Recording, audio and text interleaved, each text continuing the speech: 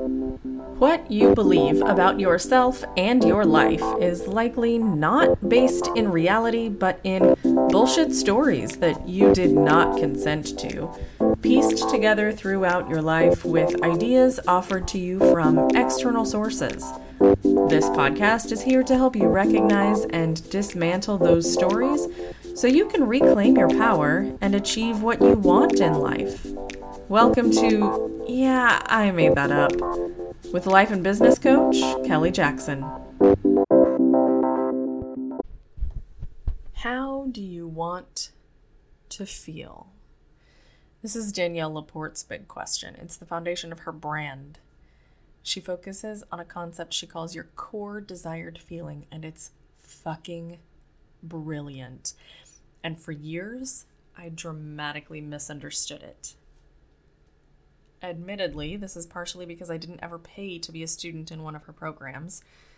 I ate up the free content, which always allows for interpretations that are super off base, and I didn't have her expertise available for course correction. So y'all, seriously, pay for what you love to get for free. It's not that the content is vastly different. It's that you get the person who created the content holding up a mirror to you so that you can see how you're perpetuating your own bullshit within the context of the content. It is invaluable. Not everything works as self-study, and the stuff that does is greatly expanded with access to the person. The other part of this is that I had the premise backward in my mind. You see, I thought that I had to figure out what to do in order to feel that emotion that I most wanted.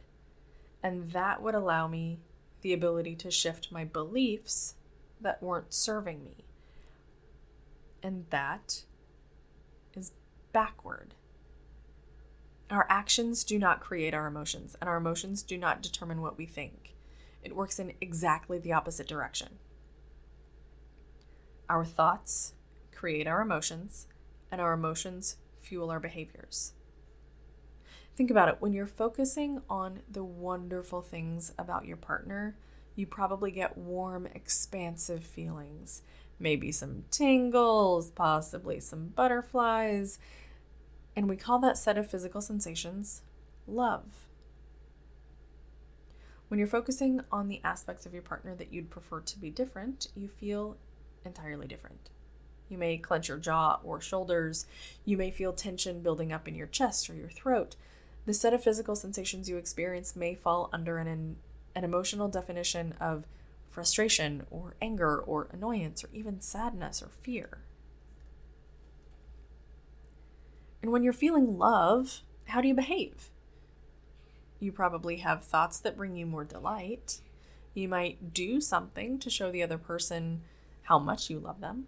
Do something that you know they would enjoy. Your body language, your tone, and your word choice may show your emotion. And those behaviors, they're not the same that you take when you're feeling frustrated with your partner. Our thoughts create our emotions, and our emotions fuel our behaviors. So when we're asking ourselves what to do in order to try to create an emotion we'd like to feel, we start on the wrong side.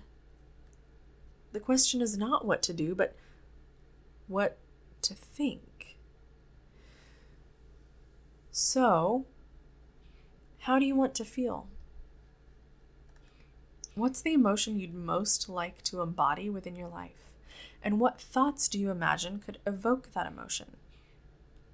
Jot down a handful, like 5 to 7 thoughts, and try each one on like you're in the fitting room of the most luxurious boutique with a stylist who knows exactly the right things to offer you and then leaves you the hell alone until you ask for an opinion. How does each one of those thoughts feel? When you focus on it, what physical sensations do you experience in your body? And if you were to define that set of physical sensations by calling it a one-word emotion, would that line up with what you'd most like to embody in your life? If not, try on another thought. It may fit a little better. Where the first one was a little snug, this one may offer you more range of motion. Where the first one was too loose, this one may fall right in place. And when you find the thought that evokes the emotion you want, then ask yourself what behaviors you tend to engage in when you feel it. And then ask yourself what else you tend to do or specifically not do when you feel that emotion. How do you show up for your relationships when you feel it? How do you show up for your profession? How do you show up for your damn self?